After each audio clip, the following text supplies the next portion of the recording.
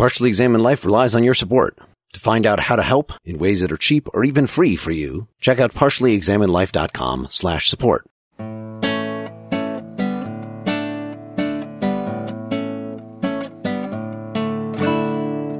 Hey, you're listening to the Partially Examined Life, episode 211, part 2 on Jean-Paul Sartre. We had discussed the first half of Anti-Semite and Jew. We're going to keep going on that and get into his essay Black Orpheus as well. I think we've given a pretty good picture of how Sartre analyzes human motives and the complexities and potential objections we have to that, and how in particular that applied to the anti-Semite. That's the least controversial part of the essay, right? Nobody wants to defend the anti-Semite. But so what about this second part where he's unleashing this toolbox to say that a lot of Jews are behaving inauthentically, that they're not somehow reacting to their situation appropriately? There's this idea that the Jew is created by the anti-Semite, right? That they would have assimilated if it were not for the fact of anti-Semitism, and that really all that they really have in common is that they're hated by people. He calls them ahistorical, that the foundation of the community it's not like the same foundation that a Frenchman would have with a common history and the active engagement of Jews and what happened in a single country and all that stuff. It's because of the diaspora and other circumstances, and it's not even cultural or religious. The Jewishness is simply a matter of other people singling you out as a Jew. The preface, written by Michael Walzer, obviously Jewish, and lists some other Jews who read his preface and commented on it. So we get the objections to that part of the text right there in the text, in the preface, that Sartre did not do any research for this. He kind of just reflected on the Jews that he was immediately acquainted with, who were very assimilated, educated intellectuals. He didn't look into Jewish history. He didn't look into religious doctrine.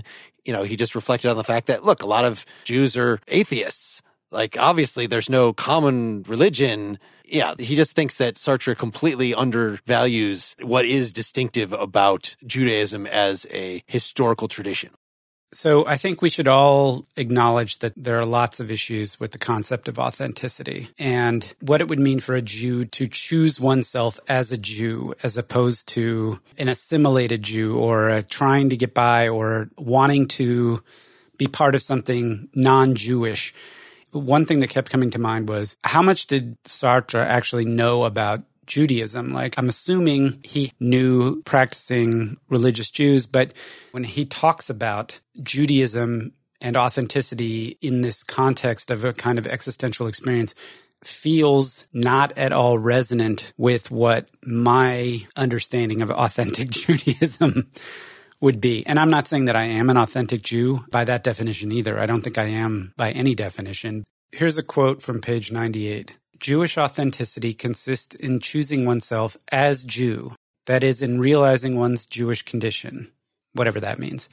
The authentic Jew abandons the myth of the universal man. He knows himself and wills himself into history as a historic and damned creature. He ceases to run away from himself and to be ashamed of his own kind. So there's a whole sense in which you can satisfy that last condition of not being ashamed of your own kind and not in any way, shape, or form think of yourself as damned. And I don't even know about the first part about abandoning the myth of the universal man. Judaism is a religion of anti-universalism, right? Jews are chosen. There's a historic and a narrative and a traditional and a path that Jews are supposed to walk, which is not universal. They're supposed to be separate and distinct. The issue is around what happens when that narrative comes in conflict with the fact that the Jews no longer have their own state and they are in the diaspora. So this just doesn't really make sense to me, I guess. Or it's coming from the perspective of somebody who has a very one-dimensional view of what Judaism is and what authenticity would mean for Jews. He's at least acknowledging his parochialism when he, in other parts of the essay, and specifically in Black Orpheus, when he's talking about being French and what have you. And maybe this was just one of those things where he maybe should have said, maybe British and German and Italian Jews and Algerian Jews feel a little differently. It kind of rang a little hollow for me. Yeah, I think he's clearly talking about Jews in his super anti-Semitic society. That the thing that unifies them, as we were saying, is the persecution. So if you want to try to modernize this, it has to be more, again, he says at the end, the Jew only serves as a pretext to the anti-Semite. Elsewhere, his counterpart will make use of the Negro or the man of yellow skin. So it's somebody who is in this position of being painted by a large portion of the population as the devil, as something to stifle, being demonized, being deemed other. So I know that people complain when African Americans make claims like that in terms of, I feel a solidarity with other African Americans because we are persecuted in this way, that they're currently in the position that the Jew was in this society that he's describing. And maybe some of us who are not African American say, come on, there's no comparison there. Racism is not nearly as virulent as someplace like that where there just had been a giant war to exterminate the whole kind. I remember when we were talking to Law about this in one of the episodes where he's like, yeah, some of his older relatives, they feel it like slavery and Jim Crow are just like 3 inches away. So I wouldn't want to be then one to white-splain, as an article I read today, to them that they should calm down and not overreact. I know I've talked to Jews at some point who still feel actually like anti-Semitism is still a very, very, very live thing. Do you feel like, Seth, in your experience and those that you have talked with, that one could unite with other Jews under the sentiment of being persecuted? Or is that just, at least in our society, you're just not on the persecuted list to a significant extent anymore, such that this sort of unity would make any sense to you? What he's actually claiming would amount to authenticity. Yeah, it would not make sense to me, but that doesn't mean that anti-Semitism doesn't exist. It means that we live, at least, I'll say nominally and for the time being, in a society that, as far as Jews are concerned, is under the rule of law. I'm not sure that every other minority group in the country feels the same way, but it certainly hasn't been that way for a super long time, less than 100 years. But no, I don't experience persecution in any meaningful way in my daily life. So does that mean that this critique is just entirely obsolete? And yet the JCC in my neighborhood has a giant fence around it and a guard at the gate. And there are police at our grocery store, which has the only kosher deli, I think, for many miles around. So perhaps there are things I just don't know. Maybe I don't have enough of the archetypal physical traits to trigger the reaction in anybody. My nose isn't quite hooked enough. So Wes, you had said you were going to just give a couple of the examples here that Sartre gives to see if they're resonant here. So he has all these things about the love of the rational and the universal, proneness to self-examination, but at the various points he takes several stereotypes and seems to sort of justify them, even as he's excusing them. So, for instance, he talks about the love of money as in part a love of abstraction, which he's associating with Jewishness, and loving the power of purchase as in some way as a kind of security, and the abstractness of money, right? It's not real property, and there's significant barriers, right, to owning real property. And then historically, Christians couldn't be money lenders and Jews could, and Jews were excluded from all sorts of other professions. So he gives both a historical account and a kind of characterological account of relationship between Jews and money. And then he thinks of this in the end as money as sort of the power of appropriation for the universal anonymous man, because he sees the Jew as someone who, in a way, is tending towards assimilation and tending towards wanting anonymity, wanting to be invisible. And then there's the whole aspect of the acquisition of social rights through money. So there are all these different things, but you can see how this would be controversial, because even as he's trying to explain away a stereotype, he's sort of granting it. I don't know what you guys think of that, but there are quite a few examples like that in here. Was that the kind of example I was supposed to give? Yeah, well, that's an obviously problematic one. some of these other things sound more like the way like Nietzsche would, again, characterize the Geist of a group, the spirit, which he's still calling avenues of flight, right? So they're bad faith. They're avenues of flight from the truth of the situation of anti-Semitism. Kind of anti-Semitism is a lie. And in reaction to that, if you buy into any of the lie and you act as if you realize that a lot of people hate Jews, and so you try really hard not to act Jewish. That's an obvious avenue of flight. If you are Jewish, because you're essentially agreeing with them. In fact, you might even become anti-Semitic yourself, just like anybody who's getting picked on as a kid might like find somebody else to pick on to deflect the bully's attention toward and of victimizing other Jews to avoid being persecuted yourself. That's an obvious avenue of flight, that you're buying into part of the anti-Semitic rhetoric. Yeah, he points to each of these things and say, the anti-Semite will then see you doing that and will claim, see, I'm justified in my anti-Semitism. Even Jews hate other Jews. So that's pretty typical of the way he doesn't want to say he's victim blaming, but he's saying that the understandable reaction by some Jews is taken and used to ill purpose, used by the anti-Semite to feed his already virulent anti-Semitism. So I think that what you just said about money is a similar one, right? That the anti-Semite claims, I'm a real Frenchman. I own France. France is in my blood. I own the soil, even though I don't. And so if you, as a Jew, are threatened by that, if you people say that to you or act that way long enough, then you might say, well, screw you. I'm going to actually buy the actual soil. Like this might drive you to act in a way that you would not act if there wasn't this persecution going on, that you're still trying to like justify your existence to the anti-Semite. And even like, I'll show you kind of response is in some way falling victim to the anti-Semite, is buying into their initial line of bullshit about owning the soil. You shouldn't give enough credence to that to then feel like you need to react to that in response. And the same thing. If the anti-Semites are excluding you from all these things and you say, no, I'm going to fight to be a member of the country club. I'm going to fight to be a member of these high status professions. Like if you were just doing that because you wanted to do that, that's fine. But if you're doing that because you're trying to get past the barriers of anti-Semitism, then somehow that is, again, reactive and giving the game to the anti-Semite. And the anti-Semite says, oh, look how ambitious they are. Look how much power they want, when actually they're just reacting to your own hate, the anti-Semites' hate.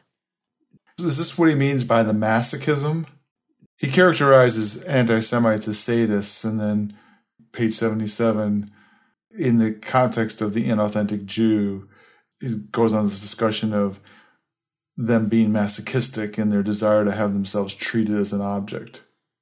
Yeah, he says that's one of the reactions, is that you can just really give into it and say, oh, woe is me, I'm the persecuted Jew, persecute me. He just accepts that he is a Jew in essence. It's not just a thing that he does. This is just why last time we discussed bad faith in the other Sartre episode, it just seemed really hard to navigate the poles. That on the one hand, if you deny your Jewishness, you're in bad faith. But on the other hand, if you accept your Jewishness, but wear it around as if it is your essence, that's also denying your freedom. So those are the two poles of bad faith.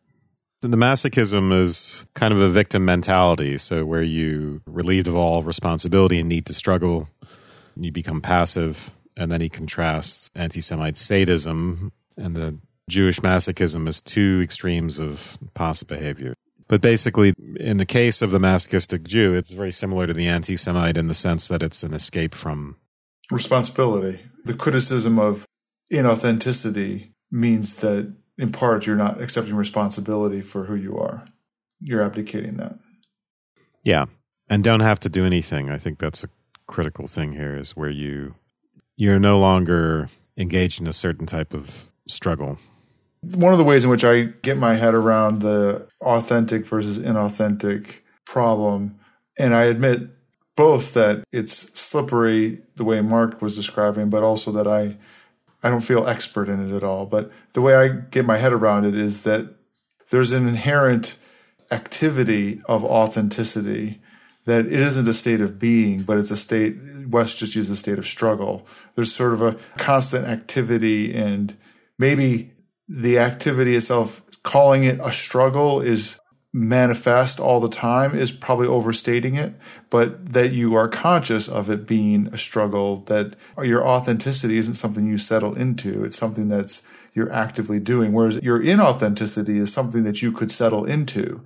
And that's one of the, I'll call it the vectors of bad faith, is its laziness and its settledness, whereas authentic living is active in that way. I want to use that phrase, authentic living versus authenticity, because it captures the activity and the struggle associated with, I almost said being in that mode, but when I'm trying to make the point that it's not about being it necessarily, it's about activity.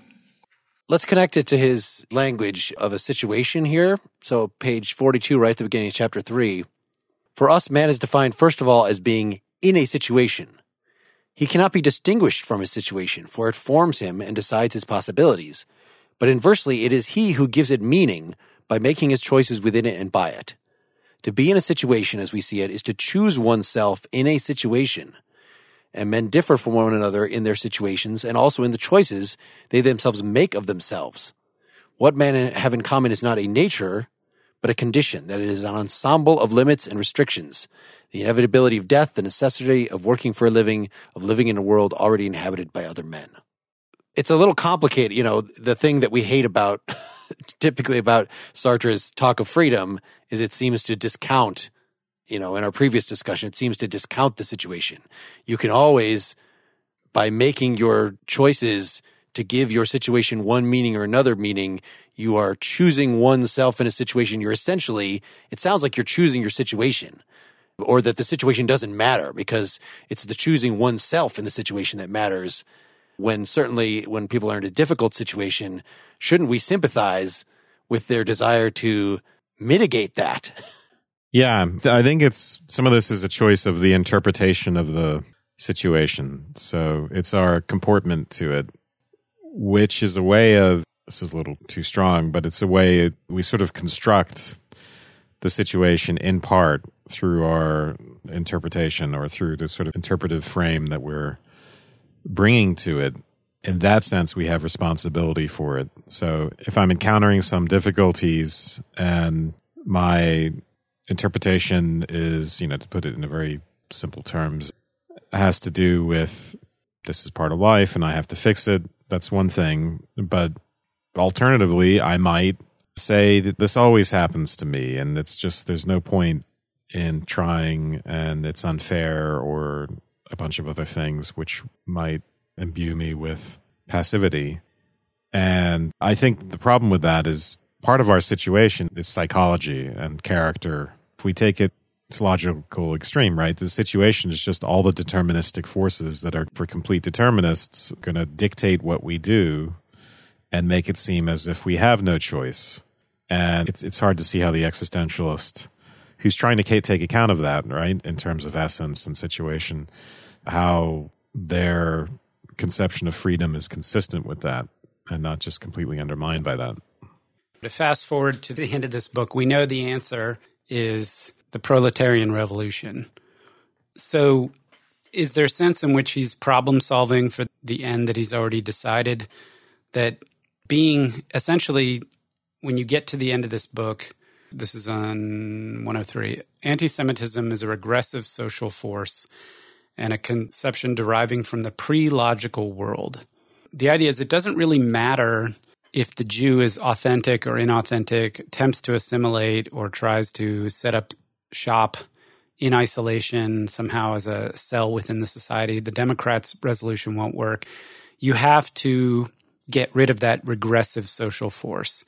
We know that Sartre has attached that to, he has a class component, since the anti-Semite comes from a certain class.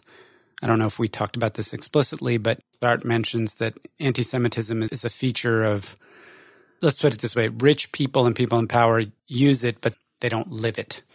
So ultimately we have to do away with class in order to do away with anti-Semitism. And by the way, conveniently, that's also the solution for our pesky challenges with religious identity and, and so forth. So is there a sense in which we can acknowledge his analysis and his diagnosis and his deep psychological insights, but also recognize that some of what he says is intimately connected with this resolution that he sees as, if not inevitable, at least necessary? He gets to the socialist revolution in the end, but the beginning of chapter 4, he's saying, is the solution assimilation? No, because the anti-Semite will oppose that. And so his initial solution is what he calls concrete liberalism. So we grant rights to the Jew not as a human being, but as Jews, as concrete persons. And it's not entirely clear what that means exactly until he gives the example of a woman going to vote and drawing on her womanly intuitions when she's voting, which I thought was funny. And then moving on from there, he talks about speech prohibition and propaganda and education, the things that we're going to use to prevent anti-Semitism from flourishing. And then ultimately we get to the socialist revolution where, and then also, by the way, Jewish consciousness, in the same way that we start out with class consciousness, we don't just jump to the end when there's no classes. We start out with Jewish authenticity and Jewish consciousness, even if at the end we get a dissolution of all those divisions and solidarity in a society without divisions. Yeah, I think the intro mentions that the Jewish Anti-Defamation League or something like this was being formed at the time, and Sartre kind of refers offhand to that as the kind of political action that he approves of. Yeah, because he says we can't wait for the socialist revolution, and then he mentions the Jewish League, like as a way of fighting. In between now and the socialist revolution, Jews should fight. Yeah, it also, the preface kind of gets into like, well, what does this mean in terms of like Zionism? Because you could kind of call it either way, that the authentic Jew is one that should, if I'm living in a crappy society like this and there's no unity between me and other Jews besides being persecuted, then having a Jewish state seems like it would really help that. It would really give us the fatherland that we need to have authentic solidarity. On the other hand, you could say, no, that's just it's a line of flight away from existing as a French citizen. I think the author of the intro is saying that this is not, the tools that he's given us to evaluate what constitutes authentic behavior are not actually specific enough, like to give a good decision on that case. Maybe it could be that particular individuals might be authentic, with opposite decisions on that issue. And likewise, Zionists and anti-Zionists could both be inauthentic for different reasons. It's going to come down to the individual. There is a nice quote before that you mentioned about women going into the voting booth. It's on page 105. What we propose here is a concrete liberalism. By that we mean all persons who, through their work, collaborate towards the greatness of a country have the full rights of citizens of that country. What gives them this right is not the possession of a problematic and abstract human nature, but their active participation in the life of the society. This means then that the Jews, and likewise the Arabs and the Negroes, from the moment that they are participants in the nation, the national enterprise, have a right in that enterprise. They are citizens, but they have these rights as Jews, Negroes, Arabs, that is, as concrete persons. Which sounds good, but it's still a form of assimilation, right? There's still a national character or that's been established by presumably the white landed, have been there for 1,000 years, whatever, that he talks about earlier. If as an Arab, I believe that alcohol should not be consumed, and a huge part of the French economy is built on lovely wines, how is it that the Arab is going to participate in France as a citizen and contribute to the greatness of that country? Well, I don't know. I mean, is that possible? I mean, doesn't it have to be just that you don't understand being French as being about wine? it seems hard for me to understand how you have a society in which you have the possibility of the full participation of everybody, of all citizens, where you have that be regardless of these other individual identities, without having a notion of a whole that abstracts away from that. So that being French isn't about wine. Just so happens that there's a long history of winemaking in France, but there has to be a way to call yourself a Frenchman and not be a drinker. If there isn't, then that's a problem. If from the standpoint of this, and the same thing goes with being an American. There's got to be a way to call yourself an American without eating hamburgers or liking apple pie. Right. I'm thinking more about a more contemporary view, and maybe, of course, he wasn't comprehending this, but like, not that, oh, I can be a Frenchman and not drink wine. It's, I can be a Frenchman and think it's okay that other people drink wine even when I don't, when I think that consuming alcohol is somehow against my beliefs. It's a pluralism. He's asking for a kind of pluralism that I think we've seen has not been practical, or at least we're struggling with right now. And it's also not something that's we've approached it from a different perspective in America than I think they did then. But what this feels like to me, it feels like almost like Plato's ideal state. They say, okay, well, you're an Arab.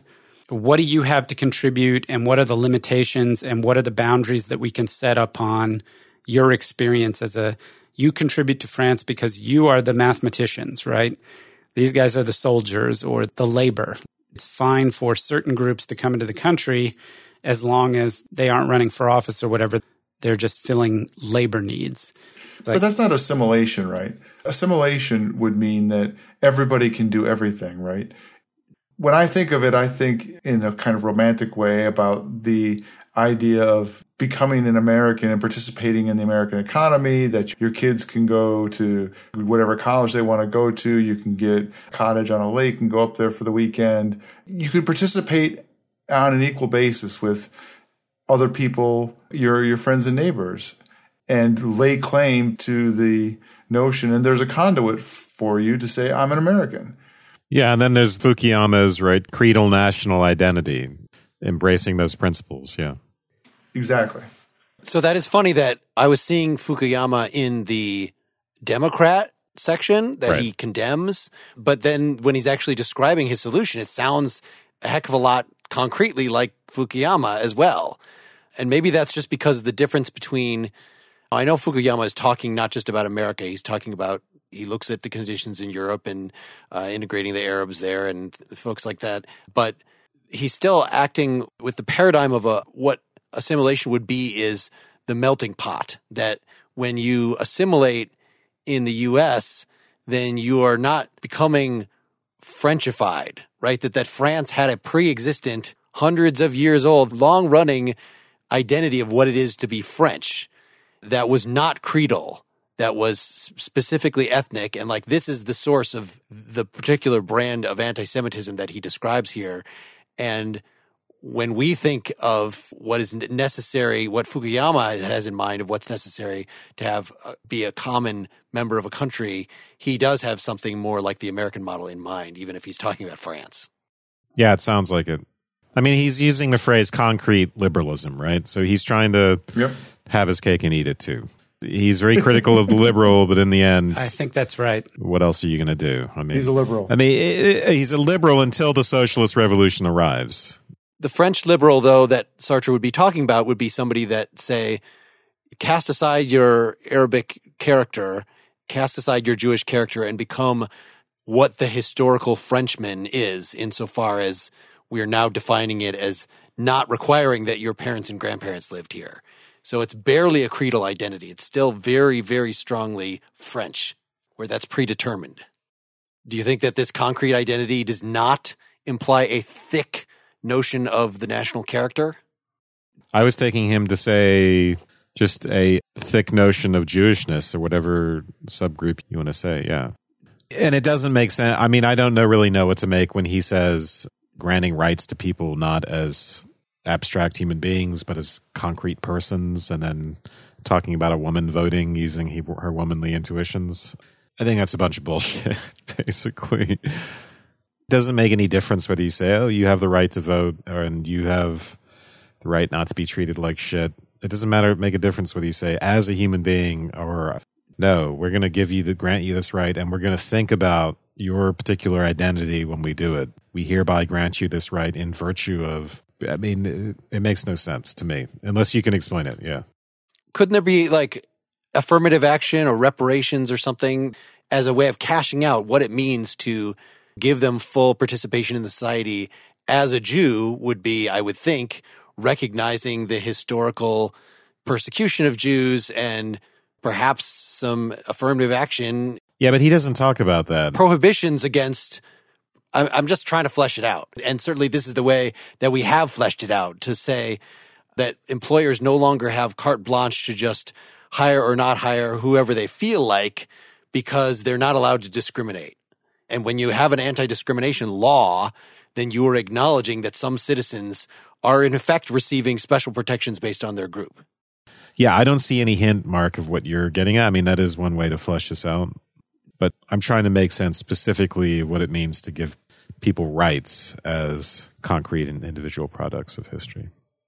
I don't know if it's affirmative action and that kind of thing, but it does seem that he's trying to preserve an integrity to their identity and acknowledging their situatedness in the history that they came from and the whatever reality they face, interacting and interpreting their lives, or as any of us do, in terms of the identity that we have.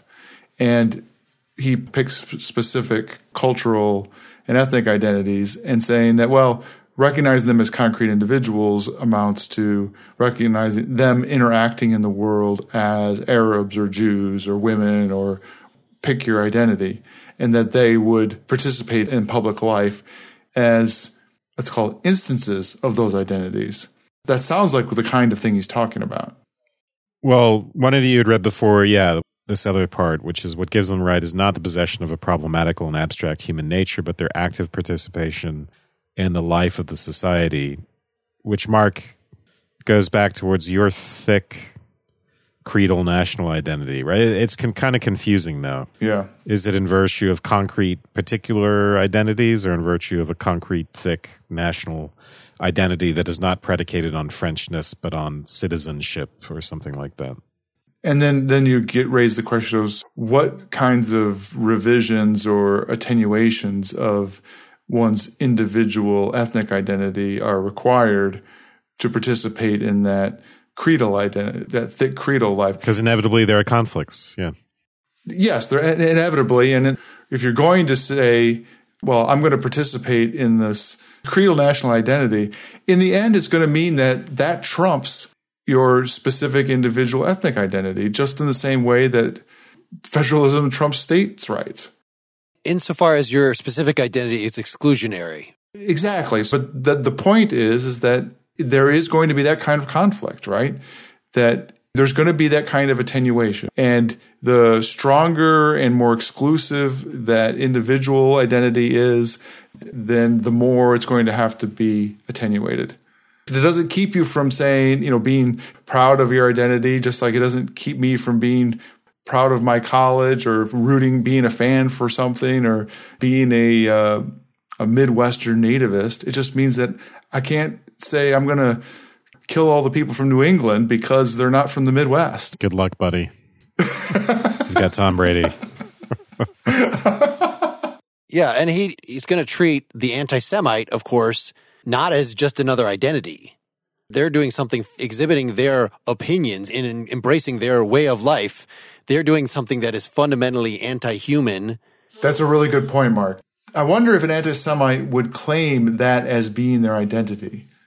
Well, they would say, I'm the true Frenchman, or I'm the rural American, or whatever, however they want to set it up. Proud to be a Frenchman.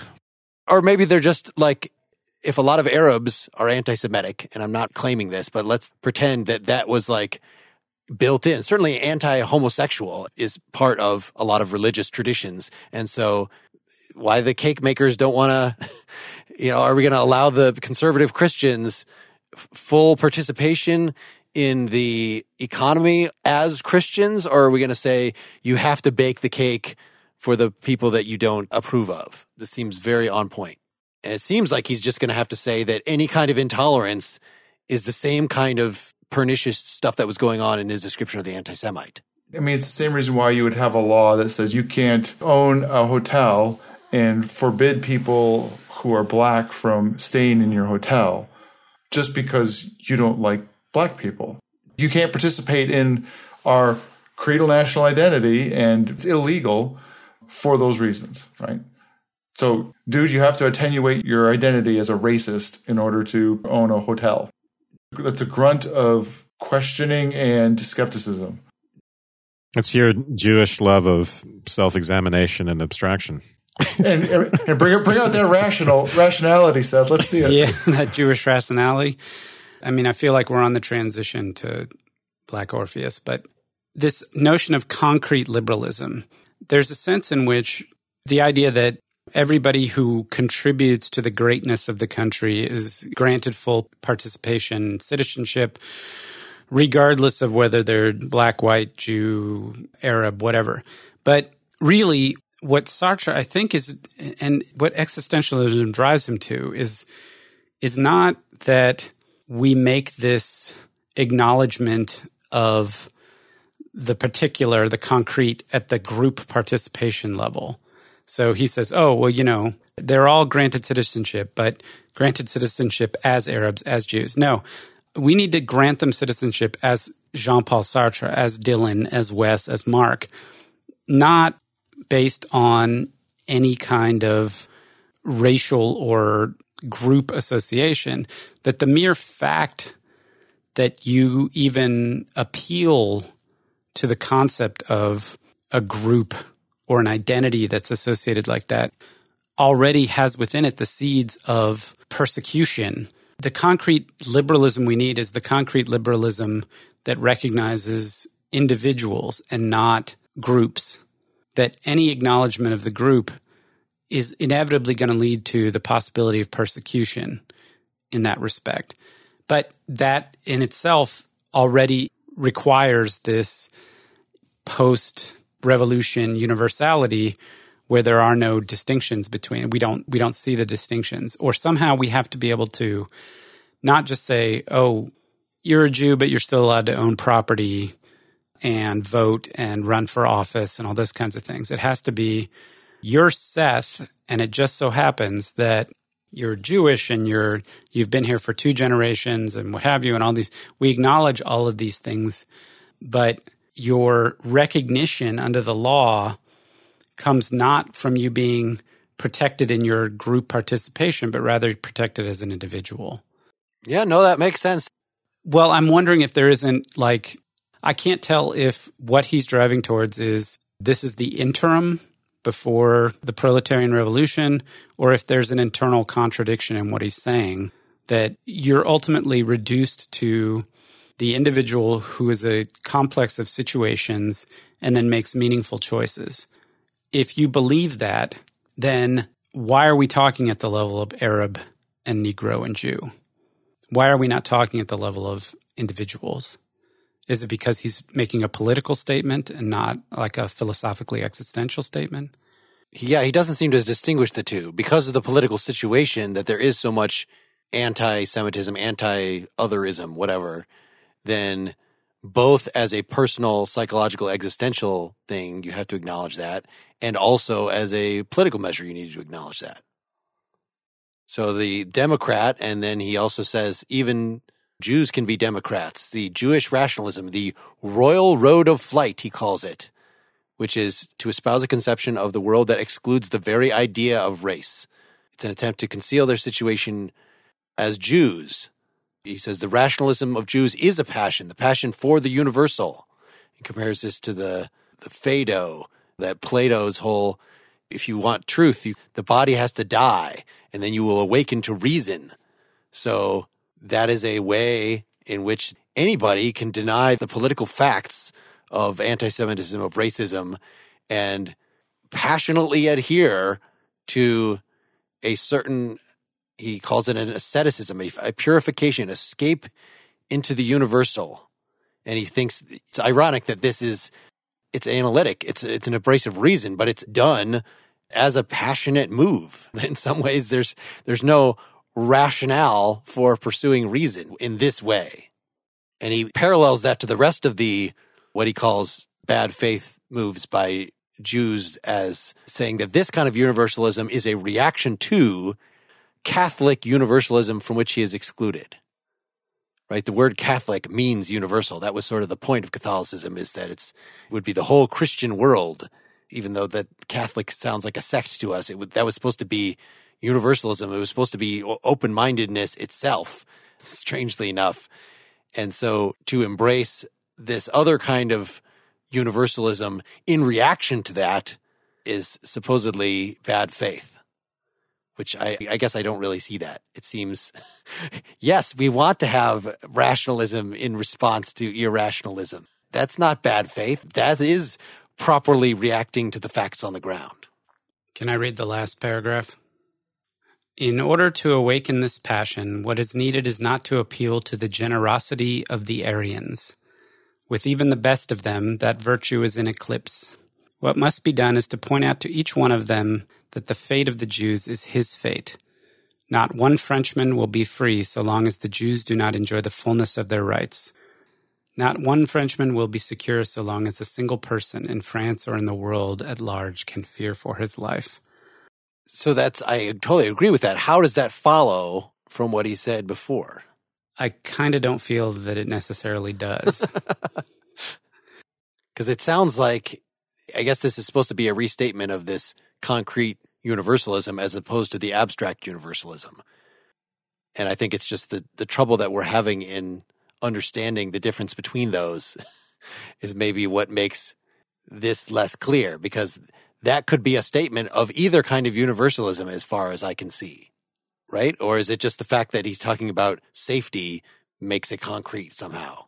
Well, no, I think he's trying to link it back to the idea that, anti-Semitism is that essentially if you overcome this pre-logical passion of hatred that defines a group and isolates them, that you're not going to gain, he says secure, but it's not that they're threatened from the Jews. What he says is to point out to each one of them that the fate of the Jews is his fate.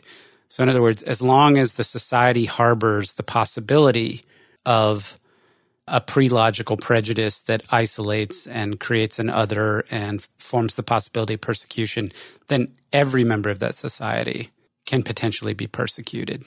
Maybe precisely because it's easy to take individuals and aggregate them into groups based on race, creed, color, ethnicity, sexual choice, whatever. But the essay doesn't float along that line where he tries to make a point out of that the persecution of the Jews somehow represents the possibility of the persecution of everybody, even though it's very clear that he's talking about any minority group in France. It can't just be that acting in reaction to the irrational and thereby letting the irrational kind of set up the terms of the debate, that every reaction to that is going to be wrong-headed. Because it seems like the one he's recommending is also, right? That's the way a dialectic works. You take the crappy thing, you respond to it, maybe you end up getting a synthesis that is better than either of them, but you don't say that the response was wrong because it's letting the initial term set up the terms of the debate. That's just the way debates work. Hey, if you want to hear about Black Orpheus, come back for part 3 of this discussion. Or again, you always have the option to become a partially examined life citizen and hear it right now.